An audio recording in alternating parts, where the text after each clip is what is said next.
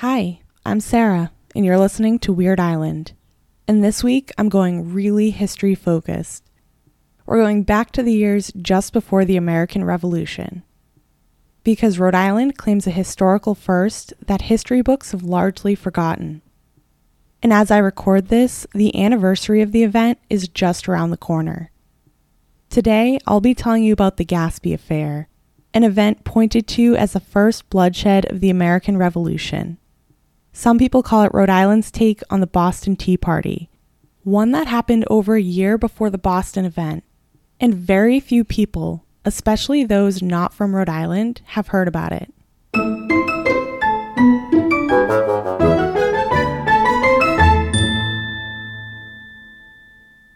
If you're from Rhode Island, perhaps you've been to the annual Gaspee Days events that happen in June in Patuxent Village. Each year, the Gaspee Days Committee, a nonprofit organization that operates community events in and around Patuxent Village, commemorates Rhode Island's place in American history with fireworks, a blessing of the fleet, a 5K, and a parade. The goal of the event is to promote awareness of Rhode Island's role in the American Revolution. But if you've been to the events, enjoyed the parade, or watched the fireworks, and you're still not sure exactly what the history is behind the event, you're probably not alone. I, for one, didn't know the story of the HMS Gaspee, though I knew bits and pieces. Like, I knew there was something about a burning ship, and it had to do with the Revolution. But that was all. And even as I dug in to figure out the full story, I needed some serious refreshers on American history. So today I'm going to tell you the story behind the Gaspee Day celebrations and a little of the events leading up to and following it. So if you're planning to check them out this year, you'll know exactly what they're about. It all started with molasses, in a way. The gooey, sweet substance most famous for its appearances in gingerbread cookies. So unassuming, right? Well, it turns out molasses has kind of a sticky history when you really get into it. As a kid, I remember learning about the Great Molasses Flood in Boston. It seemed like a made-up story. People died, but there was something weirdly whimsical and make-believe to it, just something about a flood of food. And it's also possible I have that impression because I learned about it through an illustrated children's book. But I could never figure out why there was a huge tank of molasses sitting around. After all, I thought molasses was just something that grandmothers used to bake cookies now and then. What I only just learned, and maybe everyone else knew this, is that molasses is key to making rum. And that tank that burst in Boston in 1919, spilling 2.3 million gallons of molasses into the street and killing 21 individuals, well, it was owned by the U.S. Industrial Alcohol Purity Distilling Company. And it's this role molasses plays in the production of rum that made it powerful, because it became extremely valuable. The abundance of molasses in the 1700s gave rise to trade that became the cornerstone of Rhode Island's economy.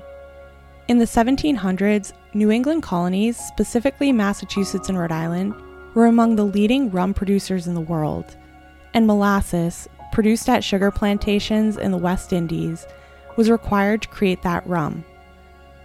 But molasses from the British West Indies was more expensive than molasses from competitors in, say, the French West Indies. To encourage British colonies like Rhode Island to trade with plantation owners in the British West Indies, Britain enacted the Molasses Act of 1733, which taxed molasses traded between British subjects and non-British islands. However, the act was largely ineffective. It was very poorly enforced and resulted in smuggling, corruption of local officials, and general disrespect for British law. Following the French and Indian War, which ended in 1763 and resulted in Britain gaining control of what were previously French territories in North America, the British Crown levied additional taxes on the colonies to recover debts from the war. One such tax was the Sugar Act of 1764, which essentially updated the previous Molasses Act. The Sugar Act reduced the tax on molasses, so that's good news, right? But on the flip side, enforcement of the act was increased. This seriously regulated the rum trade for the first time, and Rhode Islanders were not happy about it. There were two elements to the increased discontent. Of course, there would be a severe economic impact, and this was central to the issue. But there was also the issue of taxation without representation, which Rhode Islanders felt was in opposition to the colony's original 1663 charter, which granted Rhode Islanders the same rights as British citizens born in England. In the 100 years since the charter was put in place, Rhode Island had evolved into a virtually independent state. This independence led Rhode Islanders to continue to smuggle molasses, even after the Sugar Act was put in place. But this time, Britain sent several ships to patrol the Narragansett Bay and enforce the act by seizing smuggled goods and collecting the unpaid taxes. There were a handful of conflicts between Rhode Islanders and British tax enforcers in the years following. Among these were the conflict between Newport citizens and the captain and crew of the St. John, which was fired upon in 1764. And in 1769, there was another confrontation between Newport citizens and Captain William Reed of the sloop HMS Liberty. Reed took custody of suspected smugglers from Connecticut and brought them to Newport Harbor. The captain of one of the captured vessels argued the claim of smuggling, forcefully taking his possessions and fleeing to shore. As he fled, Reed opened fire on the captain. Newport citizens on shore witnessed the events unfolding and were enraged.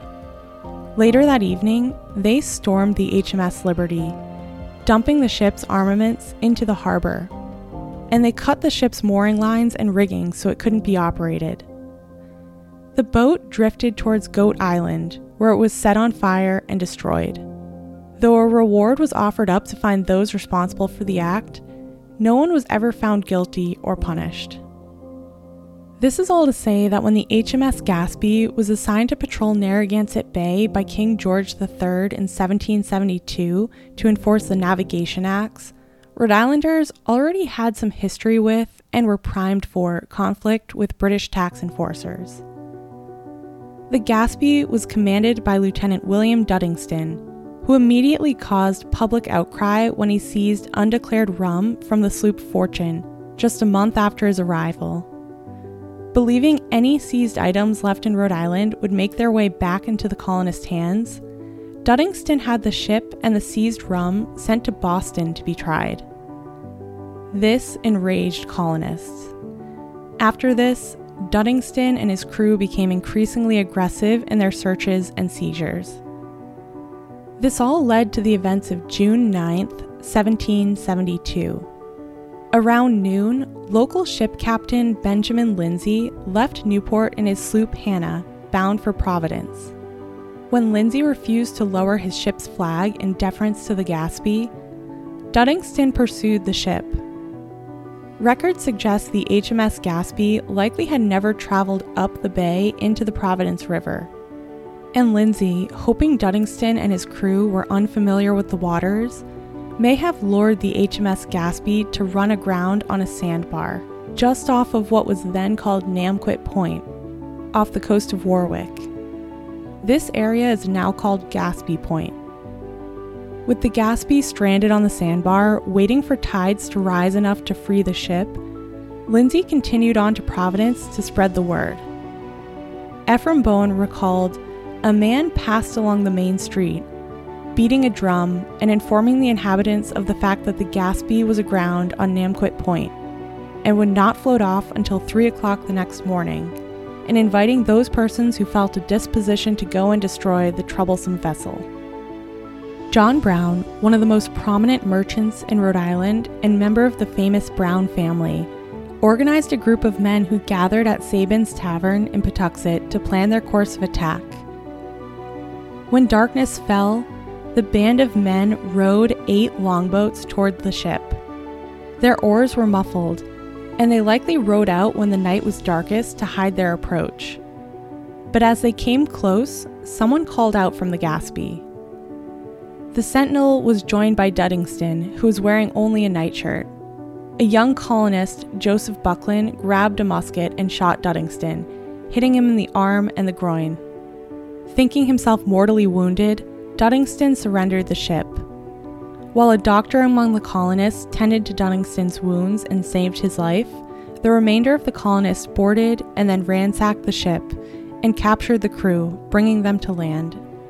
Then they lit the Gaspee on fire, and when the flames reached the powder magazine, the ship exploded, leaving nothing behind. When King George III received news of the rebellion, he sent a royal proclamation calling for the trial of the guilty colonists in England, with a £500 reward for the arrest of each raider, plus a £1,000 reward for the captain and self-appointed sheriff of the mob. But despite the reward, no one was turned in. None of the colonists were willing to testify against their fellow Rhode Islanders.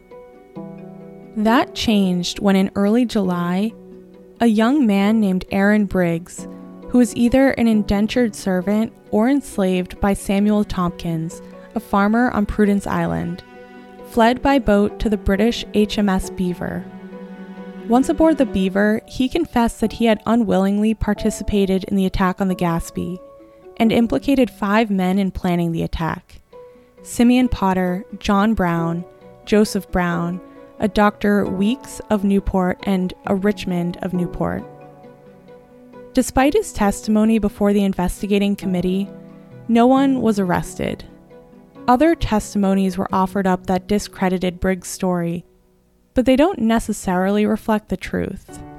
Today, it's unclear whether or not Briggs participated in the attack, and there aren't really good records about him, and that could have had to do with his status. But at the end of the day, no one was arrested. The Gaspee affair was one of the earliest acts of rebellion in the colonies, and it had a significant impact on the events that followed. Handwritten notes from Thomas Jefferson's autobiography state that the Gaspee attack started the path of unity and led to the creation of the Permanent Committees of Correspondence to share information between the colonies, a body that eventually became the First Continental Congress. And there were several grievances against King George III included in the Declaration of Independence that were directly attributed to the Gaspee affair.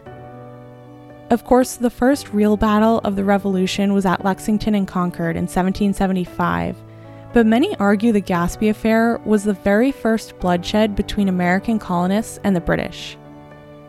So this event, which gets little coverage in history books and gets overshadowed by other acts of rebellion like the Boston Tea Party, did have a significant role in the American Revolution. Today, many locals and history buffs feel frustrated about the fact that Rhode Island's role in this important moment in American history gets overlooked. In a Boston 25 news article, U.S. Senator Sheldon Whitehouse of Rhode Island is characterized as saying that the Gaspee story is a cool story about an extraordinary action. By comparison, the article states, the Massachusetts Patriots mustered the courage to push tea off the deck of a British boat more than a year later. You can feel how it's almost become a competition between the two states for who did it first or who did it best. But when it comes to legacy and how we should feel about these events, I think they both have their place. And I think it's worth knowing this story. But the truth is that as I researched the event, I had to grapple a little bit with the story, because there's something very appealing about the idea of these rebels rowing out under cover of darkness to take on the big bad British ship and stand up for their freedom. But that's not exactly the whole story.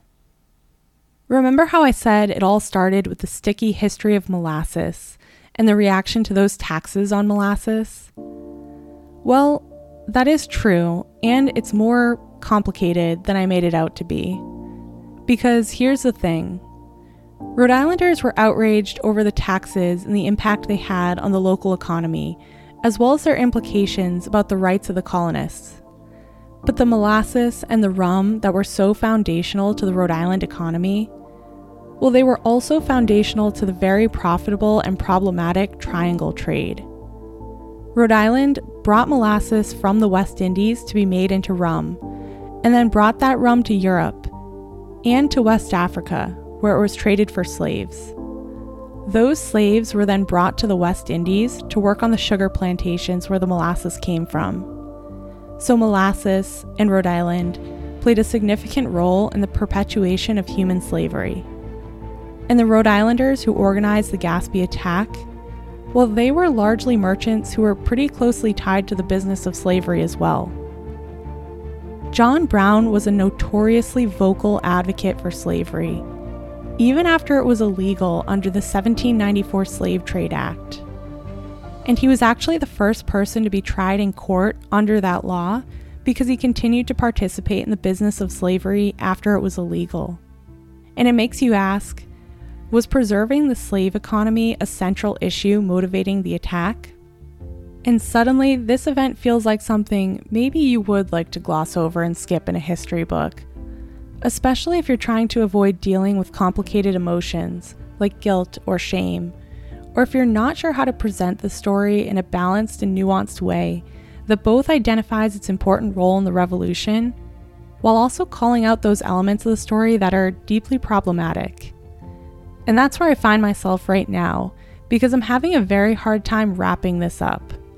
Was it a fight for liberty, or was it in defense of slavery? Or was it both? And if it was truly both, what does that even mean? Some have pointed out that the Sugar Act itself was repealed in 1766, years before the Gaspee attack. Thus, the attack could not have been motivated by slavery. And perhaps by the time of the attack, the motivations had shifted from purely economic to the ideological. But it seems apparent that concern over protecting Rhode Island's economic independence did impact the state's earliest acts of revolution. I certainly don't know what the true motivations were, or the right way to handle this kind of morally gray history. But there are people out there who can do a much better job than I can, and I'm linking some of them in the show notes for you to check out. I still think it's an important part of history, and I think Rhode Island deserves credit for the role it played in the American Revolution. But I also think it's important to recognize the involvement of the New England states in slavery. And I recommend checking out the Gaspee Days events, but it's worth going in with the whole story. Thanks so much for listening. As always, all episodes are researched and written by me, Sarah Corbin, and all of my source material is linked in the show notes. If you enjoyed this episode or if you have thoughts, feel free to write me a note at weirdrhodeisland@gmail.com. See you next week as we dig up more stories about all things weird and wonderful in the little state of Rhode Island.